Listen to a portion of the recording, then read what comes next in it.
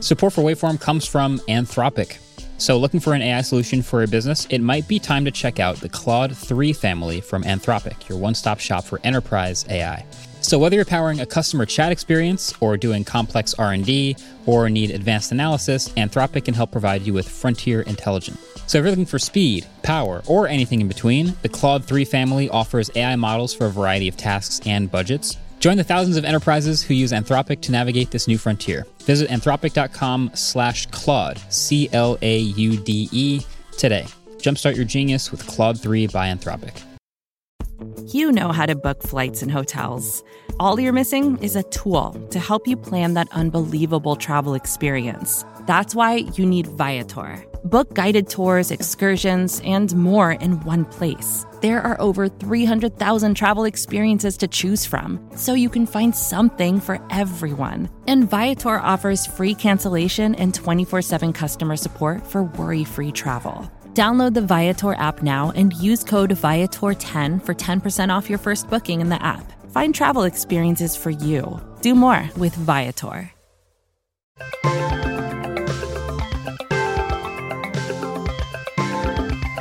What's going on, people of the internet? Welcome back to another episode of the Waveform Podcast. We're your hosts. I'm Marquez. And I'm Andrew. And today we've got a bunch of stuff to talk about from this week. First of all, we want to talk about some new EV stuff and how a bunch of these new EV startups like to move and maneuver. And maybe that's a nice way of putting it. A little bit of a rant probably in there. But also we have a bit of a fun segment talking about cameras in smartphone presentations and how that's evolved over time, because that's been super fun. But first, one of the most common questions that I actually get from people when they ask about my job, like it's a common interview question and an on-stage question, is what would you do if YouTube disappeared? What would you do if YouTube died tomorrow? So like if YouTube died, what would you do? Like where would you move your stuff, or would you do a different job, or all encompassing? It's always about like how much dependence we have on this platform. YouTube, sure. And maybe someday YouTube's they change a rule that screws us over, or they disappear, or something happens like that. And my answer is always, YouTube is far too stable to be like overly focusing on that. I get it. It's a great economic question, but YouTube, I have a lot of trust in them right now. Yeah. And the answer always comes from looking at YouTube's competition, which is like, what are the alternatives to YouTube?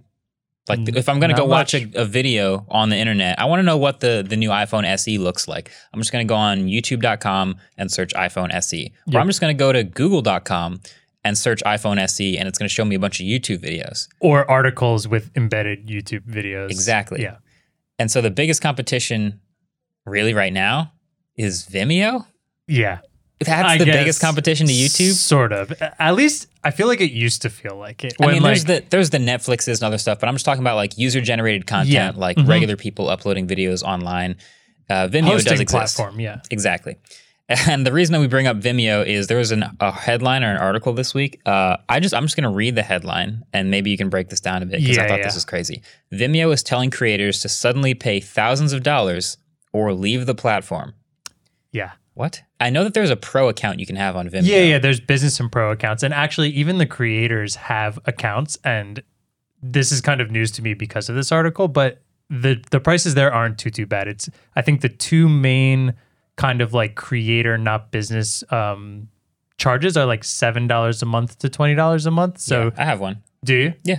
Do you upload anything on Vimeo? No, but I want to know what features you get for that. And you can like replace videos at the same URL on Vimeo. And I was like, that's a cool feature. It is. And then I never use it. Yeah. Well, you don't use Vimeo at all, Not right? actively. No. So like, before we go into this, I just want to, Vimeo did used to be kind of that, it was like kind of what the non-mainstream people wanted to use instead of YouTube. And I was always one of those people. Do you remember Google videos? Yes. Me and my friend uploaded everything to Google videos, not YouTube, because I was that cool little rebel kid that wanted to do everything different. That bit me in the butt. I do remember Vimeo had its biggest heyday in my memory as like the filmmakers YouTube, basically. Everything I did in film school was uploaded to Vimeo. All the compression looked better. Oh, yeah. All the videos in general playing back on Vimeo looked better.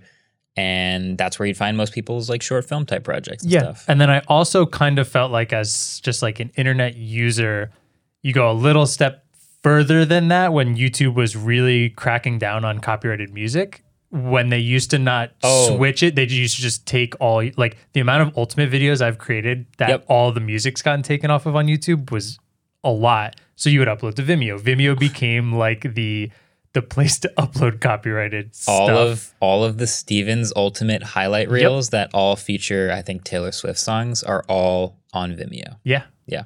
It's Good. true. To me, back then, Vimeo was the less popular YouTube, but copyrighted music and generally, like you said, better compression, just better looking videos. So for like film students, it worked really, really well. Yeah. So that's still, I think, what Vimeo is to me now because it hasn't been that relevant in my mind. Since then, I still go back and try and watch old videos because some of the best old Callahan videos used to be on Vimeo. That's exactly right. Yeah. Yep. So going through this article, by the way, it's an article on The Verge. We'll put it in the show notes if you want everything. But there are two main examples in here that I wanted to bring up that really interest me and like was kind of outstanding. It seems like Vimeo they also do business accounts, which are ranging from around, I think, $50 to $75 a month. So I think they're pushing towards business stuff a lot.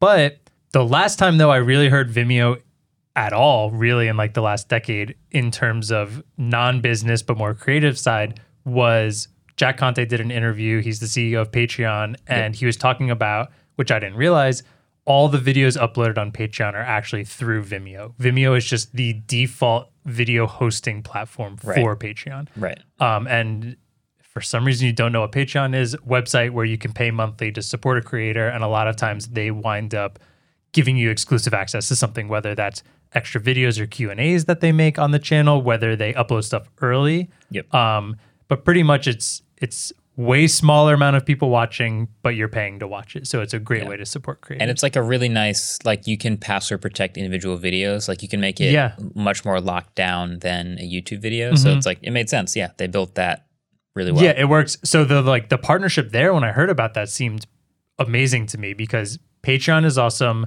but it focuses more on how to support the creators. And then Vimeo does have all the upload capabilities, but not a lot of people use it. So this felt like the perfect mesh to me. Yeah. But because of this mesh is where we're seeing now this story develop, which is essentially, I guess Vimeo is getting to the point where to them, these creators are using a lot more bandwidth they expected, and they're charging them money. Problem is they're just kind of coming out of nowhere with these charges. So the first example, so there's a user on Patreon who said they were paying $200 a year, and they were okay with that. It's a good quality platform. It works perfectly with Patreon, obviously.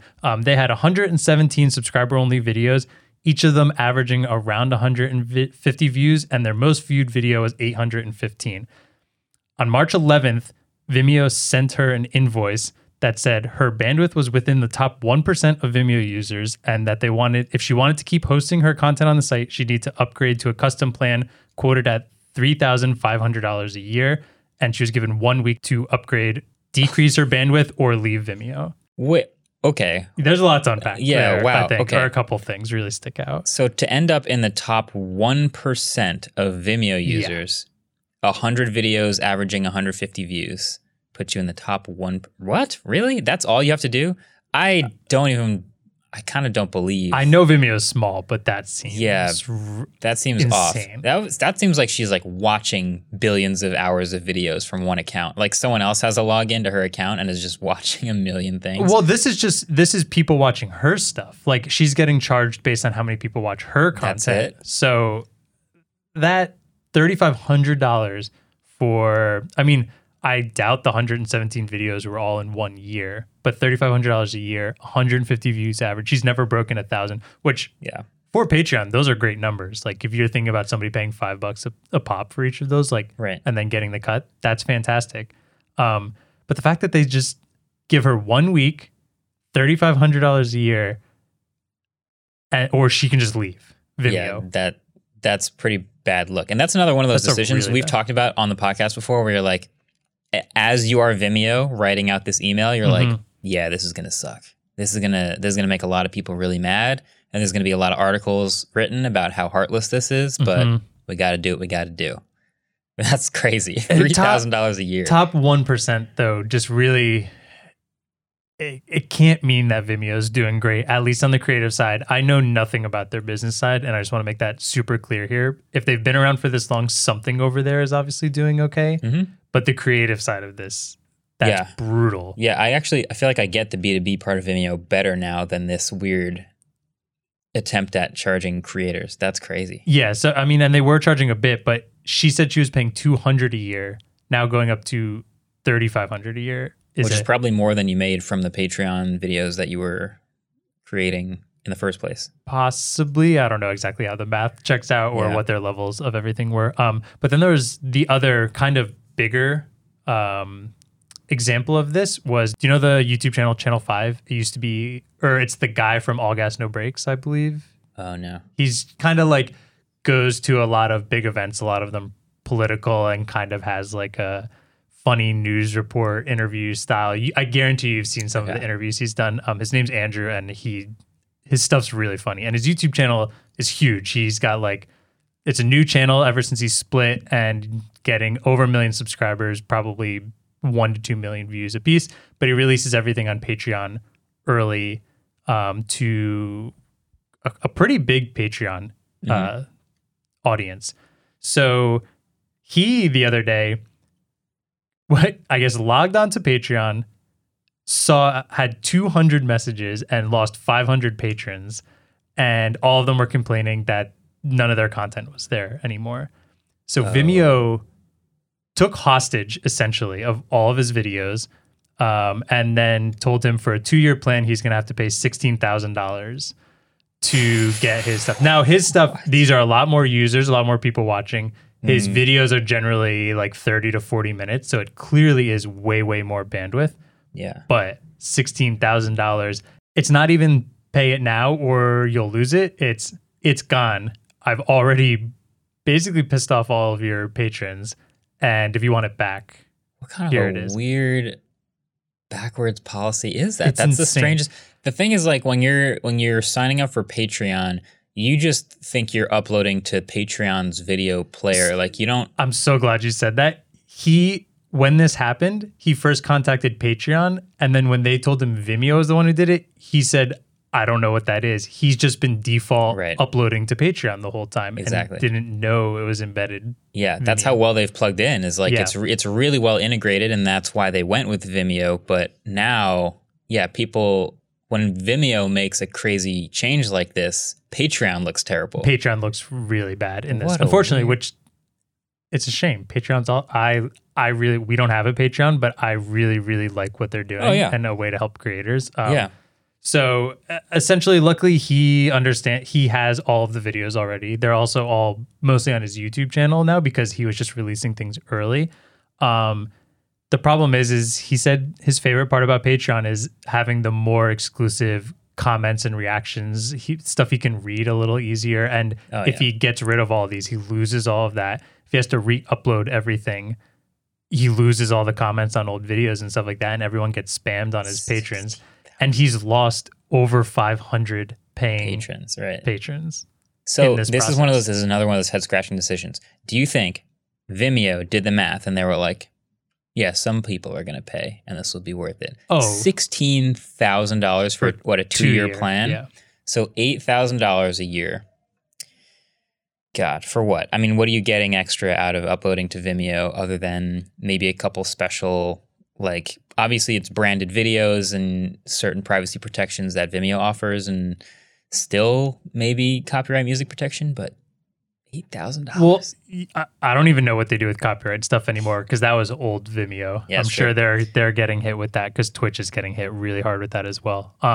It basically feels like the password protection, and YouTube can embed into things just as easily. It feels like if YouTube added password protection, because you can't just unlist a video and put it on Patreon, because then people can share that link and it'll go everywhere. So it makes it much harder.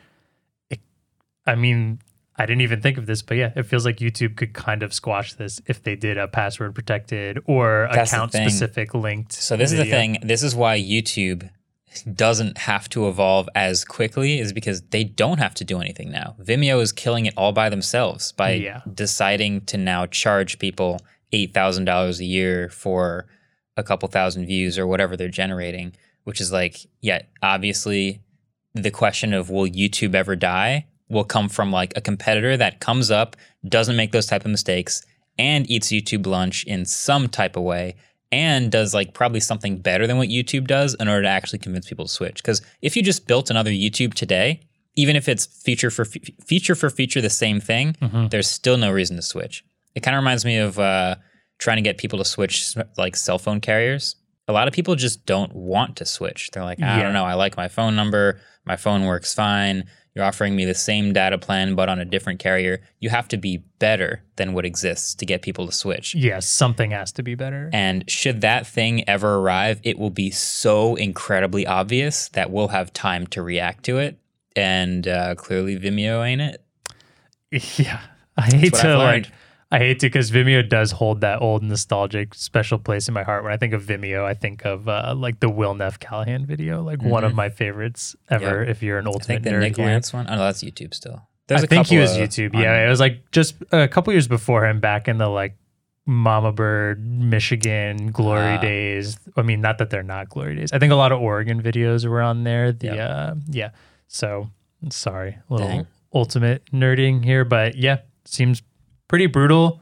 Some of those prices were insane, but I still think the most crazy part to me is averaging 150 views puts you in the top 1%. That is the craziest part of that to me. I mean, if that's true, if averaging 100 to 150 views or whatever it is puts you in the top 1%, imagine what the top 1% of YouTube channels generate and what kind of bandwidth that is that YouTube's supporting. Yeah.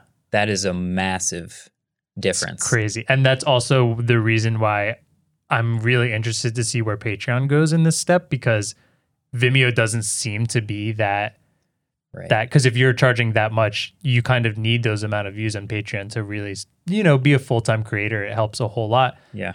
But that means Patreon's also going to realize like, wow, we do have to, like, you still do have to hold that bandwidth and pay for that bandwidth. Someone has to. How are you making this split now? And then how is this going to benefit creators on Patreon? Are you going to start cutting into their resources really hard? Or I don't know what's going to happen. Yeah, we'll see. We'll keep an eye on this. We'll see what Patreon does over time. I'm sure we'll link any update articles if we find them in the show notes. Yeah. But we got to take a quick break and come back because we want to talk about cameras for a little bit.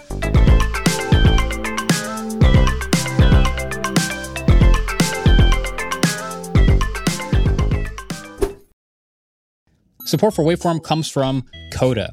So it can be tough to stay organized when your team is spread across time zones. With Coda, you can help keep your whole team on the same page with an all-in-one collaborative workspace that brings together the best of documents, spreadsheets, and apps into one platform. That means less time ping-ponging between different tabs and tools and more time on your projects. So with Coda's extensive planning capabilities, you can stay aligned when managing planning cycles and while measuring objectives and key results. Plus, you can access hundreds of templates and get inspired by others in Coda's gallery. So over 50,000 teams across the world collaborate with Coda, from the New York Times to Square, from Toast to TED and Uber. So if you want a platform that enables and empowers your team to collaborate effectively and focus on shared goals, you can get started with Coda today for free. You can head over to coda.io/wave. So that's Coda, CODA.io/wave to get started for free. Coda.io/wave. All right, I have a new favorite tweet. I need to share this with you. This is great. I pinned this for Waveform because I want to talk about it, and there's just so much here. I tweeted actually probably like 2-3 weeks ago, and a lot of people were like roasting me about it, but I'm fine with it. Which is just that it seems like 75% of new smartphone presentations these days are just camera. And then I had a bunch of people going, well, all you ever talk about is a camera. I wasn't complaining. I was just saying that's true. That's one of the most, they'll go battery, spec, screen, camera feature. It's always at the end, and they usually seem to end on so much time on camera. And it didn't always used to be this way. So I just kind of tweeted that thought out there, and then that was that. Yeah. So sure enough, last week, a tweet from a user named Lee94Josh showed up on my timeline. where he actually went back and watched every single iPhone keynote since the first one and spent out, and he actually counted how much time was spent talking about the phone and how much of that time was specifically spent talking about the cameras. And he graphed it all out. Yeah. And now I want to go through this because this is now real evidence that more and more time has been spent talking about the cameras. So I guess we can just start with the first Apple event, right? The first Apple event was in 2007. It was kind of one of those iconic, like, massive things. But I don't know if you remember when we reviewed every single iPhone, the camera wasn't really a big feature on the iPhone in the first few.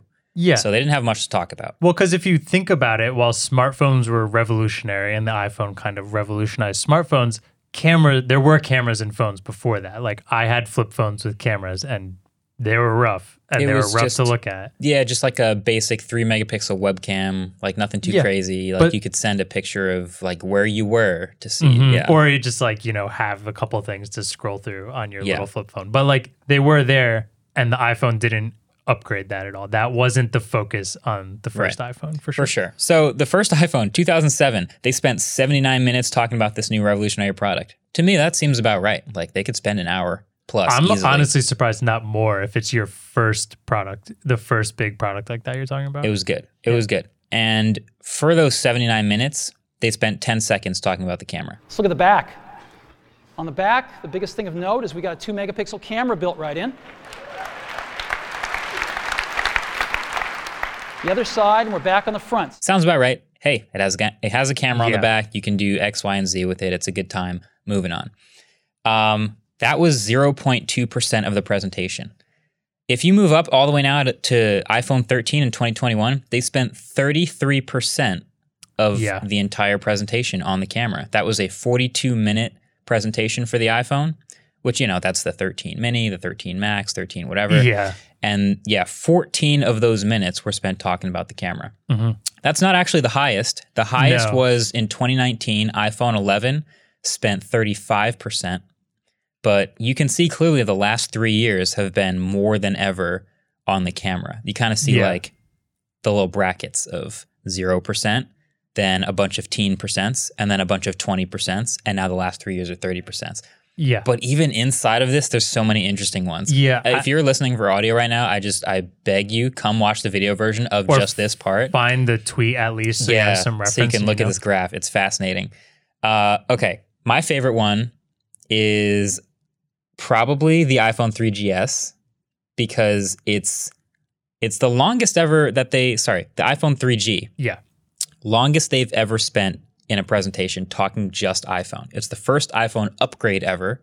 It's the 3G one. They did a bunch of new stuff. 100 minutes on presentation on the new iPhone. Can you imagine 100 minutes on a new phone today? And they spent 3 seconds. And that's one phone, not 4 phones. We're at 4 phones now, and they're spending 40 minutes. Yeah, there was no Mini Plus to explain. It's just one new phone. 100 minutes of talking about a new upgrade. 3 seconds on the camera.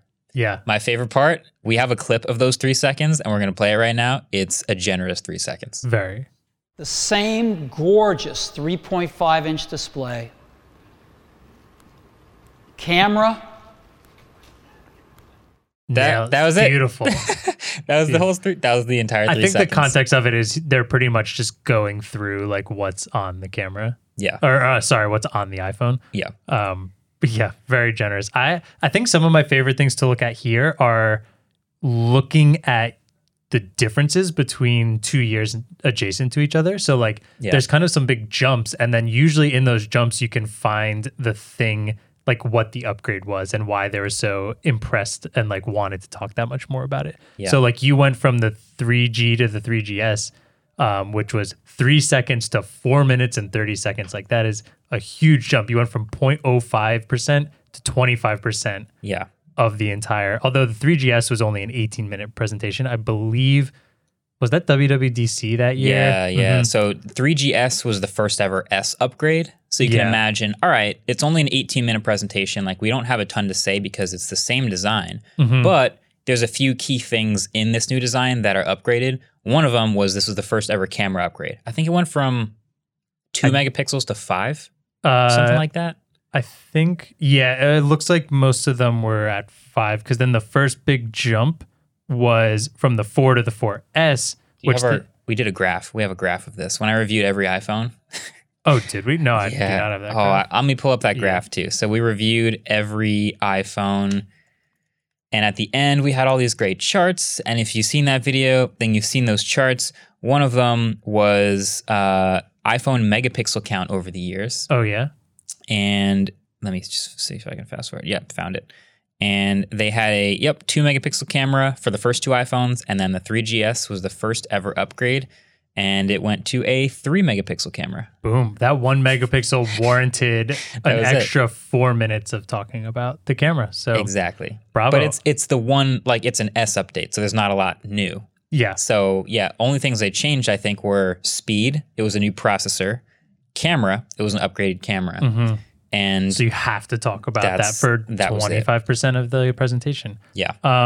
It seems like megapixel bump seems to be where we see a lot of these spikes. So from the 4 to the 4S, they doubled the time they talked about the cameras from 4 minutes to 8 minutes. And they also happened to bump the camera up to 8 megapixels that year. Mm-hmm. Then they did another bump from the 6 to the 6X.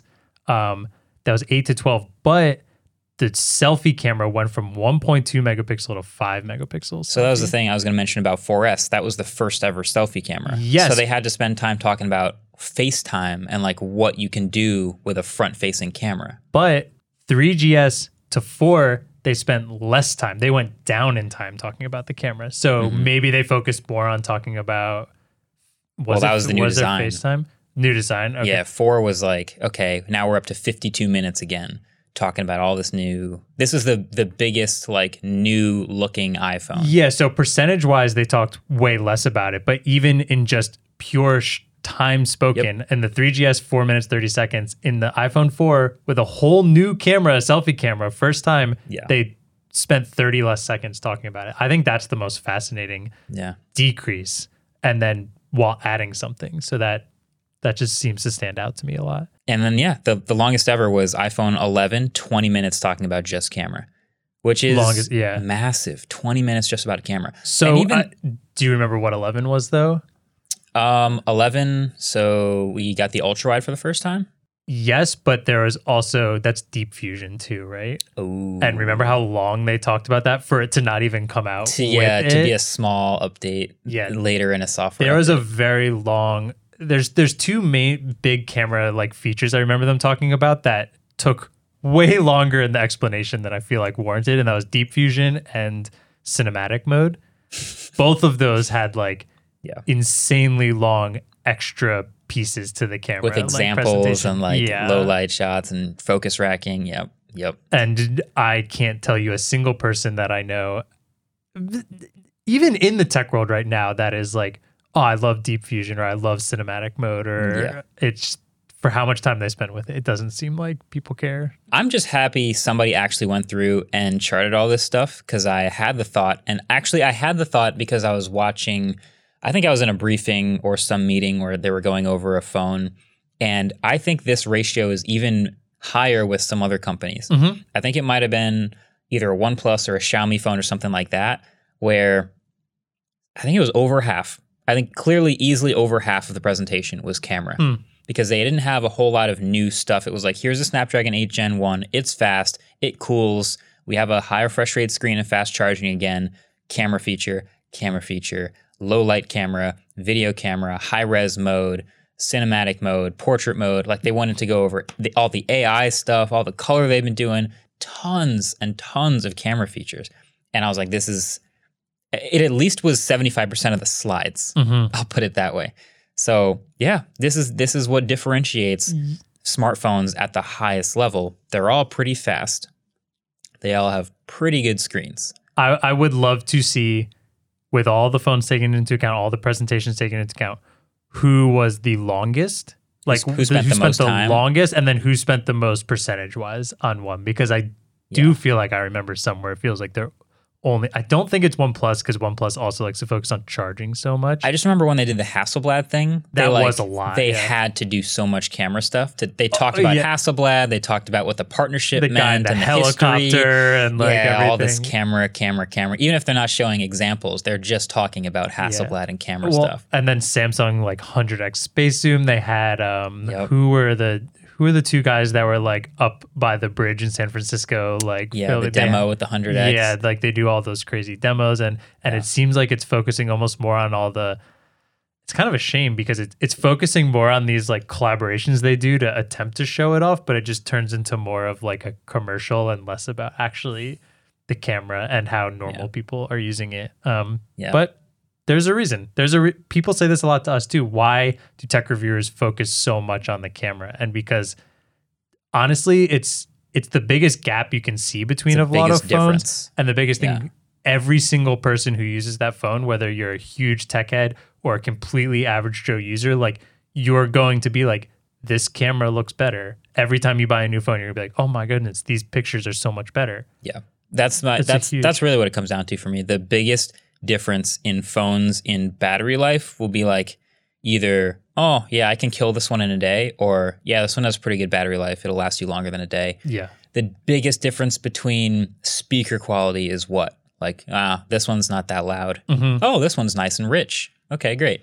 But the difference in cameras is like, that's one feature that pretty much everyone uses at some point on their phone. Sure. A lot of people are like, I have kids. I want to be able to remember these like moments. I need it to have a good camera. And if it has a bad camera, it's going to ruin my whole phone experience. And some just don't have good cameras. Some are just not good for that type of thing. And some are better at it. Some are really good at it. And that's a really meaningful thing to a lot of people. Mm-hmm. I remember my 5 pillars of a great smartphone. For me as a reviewer, I narrowed it down to 5. Yeah. It was performance, battery, software, camera, and build quality, basically.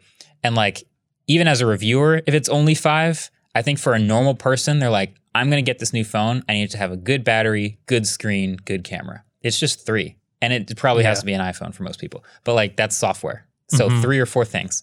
So yeah, if it narrows down to 3 or 4 things, then those things are going to get the most airtime. And it turns out the camera is probably number 1. And I think the fact that we are reviewing dozens and dozens of phones every single year and are still seeing these big differences in cameras, when you think of the average person upgrading 2 or 3 years down the line, that camera jump is going to be the biggest jump they encounter when they upgrade. Claire, usually I upgrade her with a phone that's like 2 years old every year. And every time she gets it, she's like, I can't believe how good this camera is. She takes pictures and she's like, this looks so good. Like, I'm so happy with this. And she's using like an S10e right now and is still amazed at the camera. That's one of the funny things about like the way phones have gotten better is if you look at a phone 6 years ago, when it first came out, we were all like, does the battery last a whole day? Yeah, good. 6 years later, does the battery last a whole day? Yeah, okay, good. It's like the battery capacity had to change massively inside the phone to achieve the same goal. Yeah. And then same thing with like speakers. Like the screens are bigger and they look much better than 6 years ago. But if you show someone a photo from a camera from 6 years ago, from like an iPhone 6 versus a 13, it is a dramatic difference, especially video, all this stuff. That is consistently true about these things. I go back and watch our old videos all the time, and it's like, it'll be videos raving about the camera, and I look at it and it's like, it looks foggy. Dear Lord. Did you clean that lens off before you took that picture? Yeah, exactly. Speaking, before we switch to our next topic here of new phones, I know it's turned into kind of a meme here with my Pixel 4 XL, but I finally bought a new phone. I was really hoping it would get here before today's episode so I could show it off. But which one did you order? I'm not going to say that. I'm going to let people guess. Because I have talked about wanting basically every single phone. Let's see. Guess in the comments. Guess on Twitter. I'd like to know what you guys think. I've talked highly of a lot of things. Do you want to leave it open-ended or do you want to do multiple choice? Give people. We could do a poll on Twitter. Yeah, we could do a poll. I think there's a couple I've talked about that will narrow it down enough. But I'd like to know what people think. I would be very interested if one phone wins by a lot and it's totally not the one you got. I'm very curious now to see what people say. It's at the point where I feel like people just, whenever they like tweet at me, they just have to mention that I'm still using a Pixel 4. Yeah. And it's just be like, okay. Yeah, By the you're next right. episode, we'll know. By the next episode, we'll know. Okay. Hopefully, the FedEx tracking has moved like one state in like 4 days, so I'm not that confident about it. But all right, let's take a quick break. When we come back, I'm just gonna rant about a new EV. Yeah.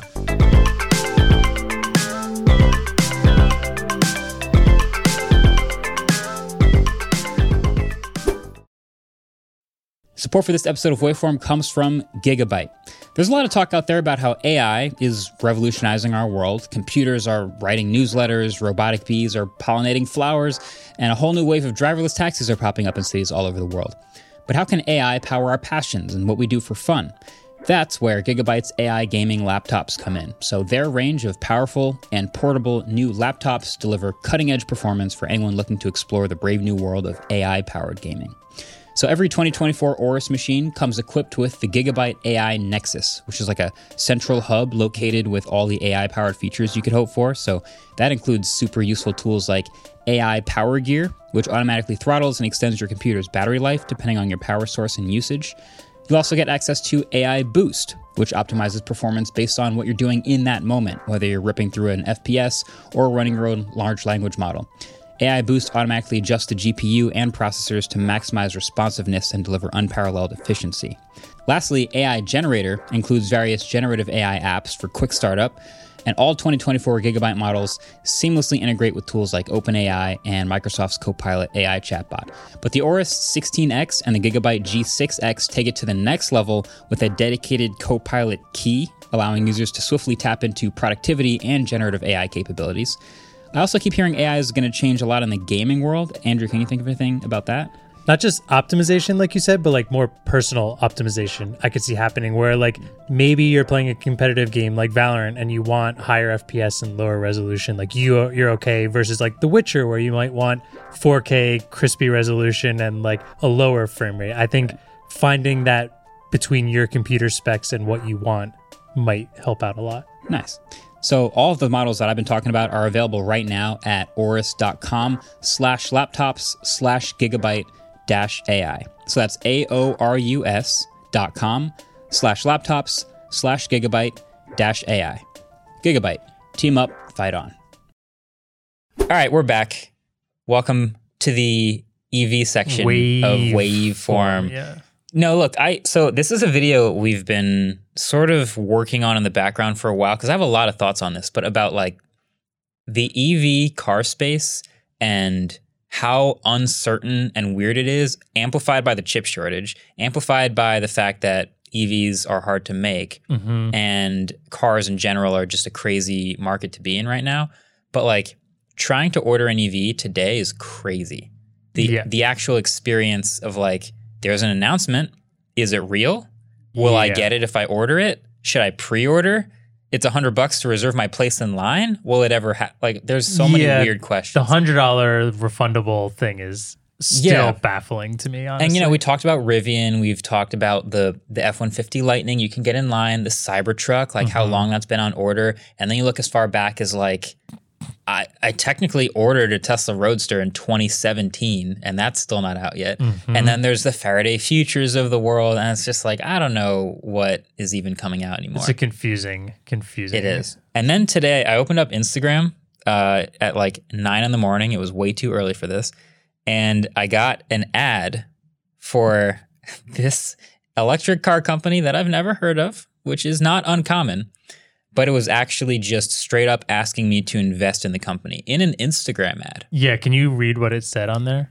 But it was just a picture of a pickup truck, and it said, our Reg A+ funding round is closing soon. Invest in Atlas Motor Vehicles today, and don't forget to check out bonus benefits and incentives. Yeah, and also just to like paint the picture a little better, it's a photo of a pickup truck with like, if you know, whenever cars are kind of testing new models, they have like the white and black camo wrap on it.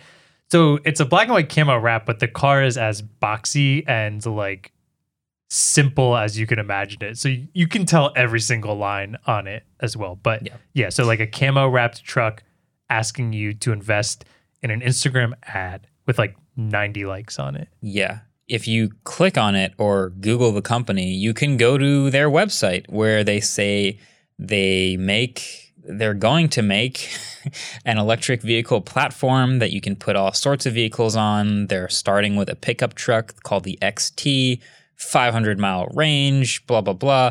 Right at the top, there's a big red invest button. Hell yeah. And this is the perfect like summary of all of the different EV like things that I've seen over the years. Here, look, they even show you, here's how much money we've raised, and here's how many investors we have. First of all, you can make one. Where do I even start? Okay, let me just start with this. Tesla changed the game pretty seriously. Okay, like the dealership method, where if you wanted to go buy a car, what did you do? You went to a dealership, you haggled a little bit, you bought the car from the dealership, not directly from the company. So Tesla changes the game a little bit. They go direct to consumer. They sell cars online. And in order to have people buy cars online, but not necessarily just buy them willy-nilly and then cancel, they go, okay, there's a $100 reservation fee, then we'll build your car, and then you can get it and pay full price when you pick it up. That was like the old way of doing it. It had still the $100 reservation. I think it's $100 for a Model 3. Because I remember when the Cybertruck came out, it was like the $100 refundable reservation fee. And that's the first time I remember that. I think even today it might be $1,000 or $500 just to know that people are serious. It's like a deposit, right? Exactly. You put a deposit in to get your spot in line. They will start building the car to your order. And then when it's done, you can pick it up and pay the full price there. And is that refundable or not? It's not refundable. Okay. I think that's the difference. Some of them are. I think this one might be. Cybertruck is refundable. Generally, a deposit is non-refundable. Yeah, I don't know if this one's refundable or not, but it is just to keep people from just ordering tons of stuff for no reason, right? So then we got used to like this online reservation of getting your spot in line for an EV. And then Tesla kept doing it. They did it with Model S. They've done it with now trucks and cars that haven't shipped yet still years later. So they did it with, actually, here's the crazy one, the Roadster. Yeah. A lot of people don't know this, but the Tesla Roadster is going to be a base $250,000 car, right? But if you want to order a Tesla Roadster, you'd have to send them $5,000 reservation fee, and then within 10 days, send them $45,000 more to secure your place in line. Yep. So it's one fee just to get your name down, and then another fee, which is a part of the price of the car, to get your name like locked in place, not refundable. And then you pay the rest when you get it. Even worse. Even worse, the Founders Edition, which is one of the first 1,000. We don't really know too many other details about the Founders Edition Roadster, but the Founders Edition, the color is a different red, right? Slightly different red, sure. Which is $250,000, is $5,000 deposit to get your name down, and then within 10 days, the entire rest of the $250,000. So you pay $245,000 more to get your spot in line to be one of the first 1,000 Tesla Roadsters. Here's the fun fact. That was in 2017 when they rolled it off the truck, and they've been selling those out ever since. But let's say you ordered on day one. Within 10 days, you put down your $250,000. If you put that same $250,000 anywhere else, you would have made money off of it. But instead, you just gave Tesla an interest-free loan of $250,000. If you'd put that money in Tesla stock, for example, I think we calculated that would be worth something like $3.5 million right now. I think from being that long ago. Yeah, it's unbelievable. It's a crazy amount of money. So, there's all these companies that are seeing how well this pre-order method works. It's good for Cybertruck, for example. It's really good for showing interest, demonstrating interest in the product, and for attracting investors in general. So when you get to say, hey, we made one really cool EV, paraded it around, and attracted 1,000 reservations, it's kind of like Shark Tank. You're like, oh, so you just need the money to make it now, right? And then you'll go out and make the thing. But so many of these companies just haven't made the thing. They just don't make the thing. So they just take all the money, parade it around, make one really cool EV, which is the easiest part, parade it around, get as many reservations as possible from regular people, parade that number around, get as much investor money as possible, and then disappear. Faraday Future, Lordstown Motors. Maybe Faraday's not gone, but that's basically what happened. It was like 5 years ago. And it is very, very rare that one actually makes enough money in that parading the car around stage to actually make the car. Yeah. That's why it's so rare. We got like Rivian is new. We got Lucid is new. And then some others I checked out around the same time don't Lucid exist. took a long time, though. Lucid took a long time, very and they're long just time. starting to ship. Rivian took a long time. They're only shipping 25,000 cars next year. Like, it's very hard to scale up a car company, and ask Tesla. They're the last ones to do it at scale. But yeah, it's crazy how many like of these we're starting to see. Well, and I think knowing that is what made this specific Atlas vehicle like very, very strange to us, crazy. because it's like, we had never heard of this, and we're pretty. I mean, if you listen to Waveform, we talk about any EV news possible There's a because lot. it's interesting, There's and plenty. it's like it's the big thing going on right now. It's what's changing in technology, and EVs are big. And I'd never heard of this company, and the first time we're seeing it is in an Instagram ad to invest in it. Not even to buy the truck. They're just straight to like, Yes, all right, we're crowdfunding. Exactly. Like, Just give us you've never money. heard this. Invest in us now. It says they've raised $5 million with 3,500 investors. Interesting. But I've heard absolutely nothing from this. And actually, I just realized, do you see what the URL for this is? AtlasMotorVehicles.com. Oh, okay. I'm in a different part, I guess. It's investinatlas.com. Oh, it does Is- take you to, yeah. yeah. So- So here's the formula, right? So I've narrowed it down. This is the exact formula of making billions of dollars. Step 1, make a nice drawing of an EV. Something Or that would sell a lot. A render, yeah, something. If you got to make up some features, if you have to, do it. like a drone that flies out of the back. Yeah, drawing the flies out of the back, something crazy, just make it look nice. Step 2, design a whole web page around that one really cool EV. Doesn't have to be real, just make a nice looking web page for it. Step 3, get enough money, this is the hard part, to make one of them. Just one. Make a really nice, like, it doesn't matter how much you spend on it, just make one really nice EV. Parade that car around to as many people as possible, put on an event, send people to the web page, and make sure you have a big red reserve button on that web page. At some point, make people able to pay, I don't know, $100, whatever. Just get people in the door, hitting the reserve button. When you get a bunch of people that have seen, wow, this one EV you made, that's a great idea and it's totally real. And then they go to the webpage and they see, look at all these other cool features it's going to have. It's totally real. They'll totally reserve, right? Step, I don't know, what are we on, 3 or 4? Feels like some like scam class. Profit. Yeah, no. Next step is take that number of reservations and parade it around to people with billions of dollars. Look at what we just did. We have this great idea. They don't know if it's real or not. We have this great truck. We only made one, but it doesn't matter. And we're going to make so much money if we can just make like millions of these trucks, whatever EV, and get them to invest in your company so you can tell them that you're going to build a factory and scale up production and really make this thing for real. Tell as many of them as possible, get as much money as possible, and step 5 is good luck with the rest, which is if you can actually build the factory and the tools in the factory and the robots and everything and hire all these people and engineers and maybe even poach them from other failed companies and put them all together and stir hard enough, maybe you can ship a couple more of these things. But yeah, we've seen so many examples of this. I mean, Lordstown basically followed this exact formula, as far as I can tell. Yeah, this is one thing I found really funny when we were like looking into this video is some of these websites just feel like they don't even care. Like the Lordstown website, It's weird. the photography is atrocious. The website is terrible. There's like 50 different fonts. But they just have to make it look like a good product. That's all. It doesn't look like a good product by the No, the website, product though. looks cool. Okay, the guess. website doesn't look great, but the product, if it was real, that'd be so sick.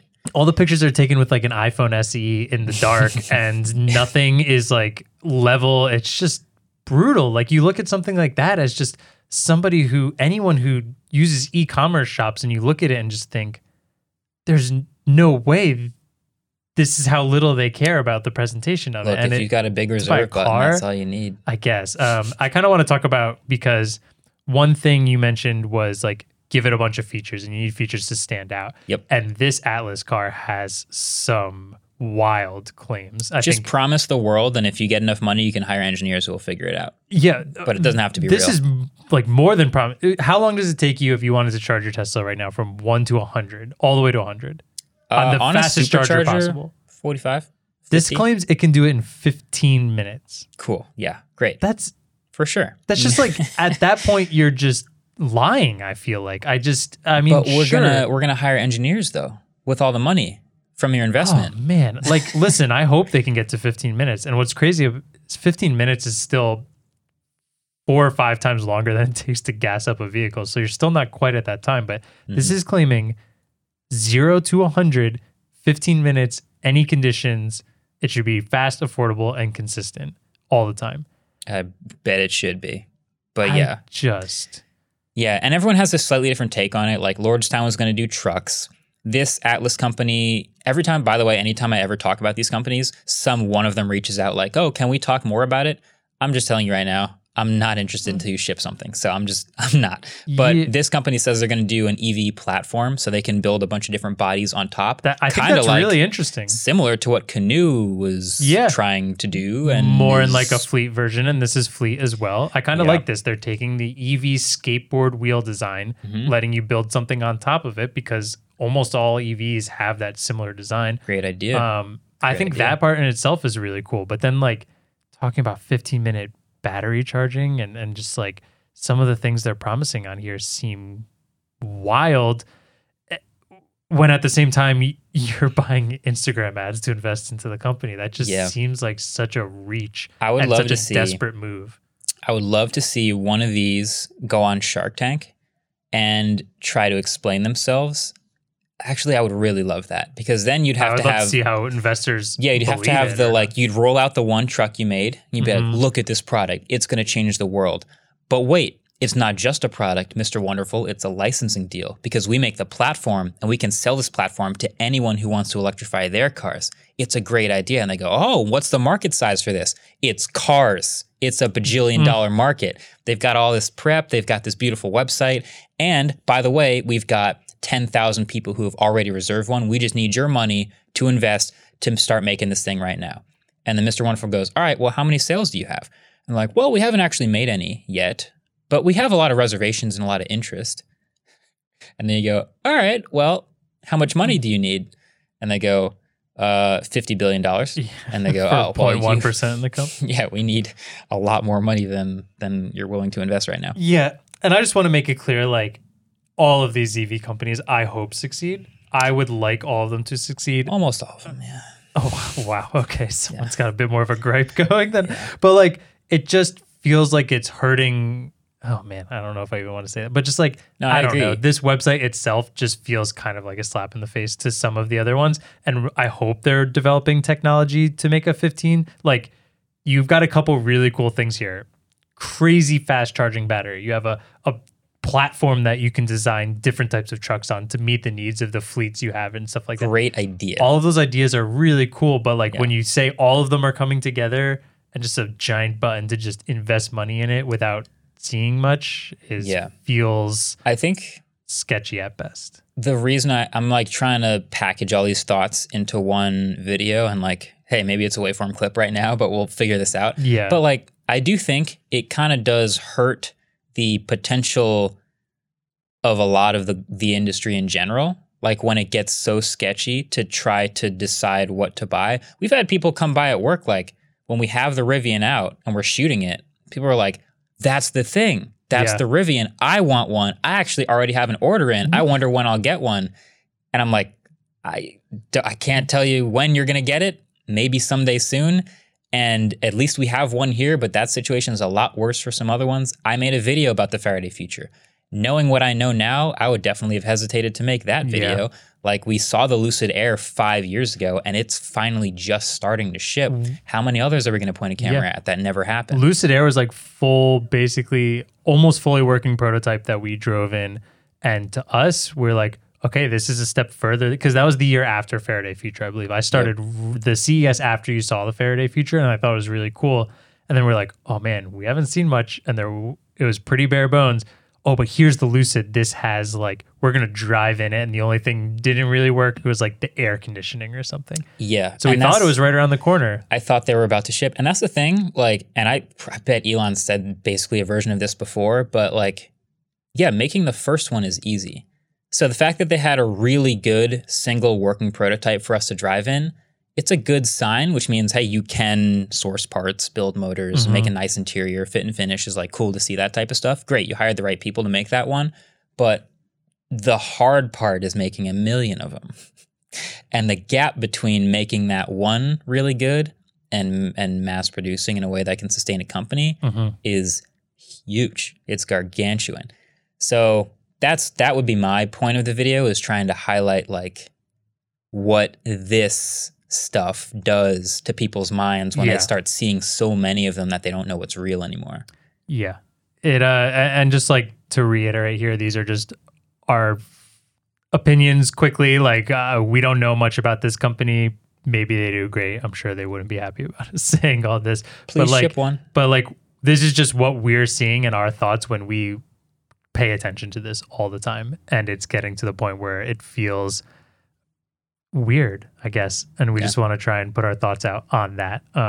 It's funny, I see so many new ones. This is the other thing I want to probably include, is there's a difference between a new company promising an EV and an existing company promising an EV, because at least that existing company is already mass producing cars. Yeah. So we feel like we have some basis to go by, like, oh, okay, we know what their fit and the finish will be like. We know how many they'll be able to make. Like, it seems like they've got a good head start rather than like trying to crowdfund from zero into Ford. Exactly. Right? I mean, I know we've talked about this before, and I think both of us kind of wonder which side's the better option for this, because you have Tesla, who created a great product and all the super beneficial things of EV and smart car and driving and all that together. But manufacturing is what they really had to learn, and they're still really working on that. Where you have someone like Ford, who has the Mustang or the Mach-E and stuff like that, who has production down pat. I mean, like, it's like the pinnacle of production, but then they're used to gas powered, the EV, smart stuff like that. They're not a software company. It's so which one of those is going to catch up to the other side first? Where are they going to cross paths and then kind of equalize? But then starting from new is just a whole, when you don't have the experience on either end, it's a lot harder. And that's I get the fun it. thing. It's hard. Yeah, I mean, to sort of put a pin on this, I made a video a while ago. I think it was called like Dear Tesla Competitors or something like that. I think it might have been around the Rivian. It might have just been like Dear EVs or something. Something like that. But basically what you just said, like, okay, Tesla's here, poor manufacturing, great EV tech and like ideas, trending towards getting better manufacturing. Exactly. And then you have the like Fords and Mercedes of the world who can manufacture a car trying to get better at the EV thing. And when do they meet in the middle and get better at the thing they're bad at? And what does that look like? Do you think that Mercedes and Ford will get to be a really good software company and EV company first? Or do you think Tesla will get to be a really good manufacturing company first? Yeah. I don't know what's harder. I don't know what's more or less realistic, but that's the thing that we're watching. That's the fascinating thing. Yeah. So I want to actually recommend a piece of content to watch. I haven't done that in a while. Yeah. It's a YouTube video. Jason Camissa. He's one of my favorite car video hosts ever. He does a really great job.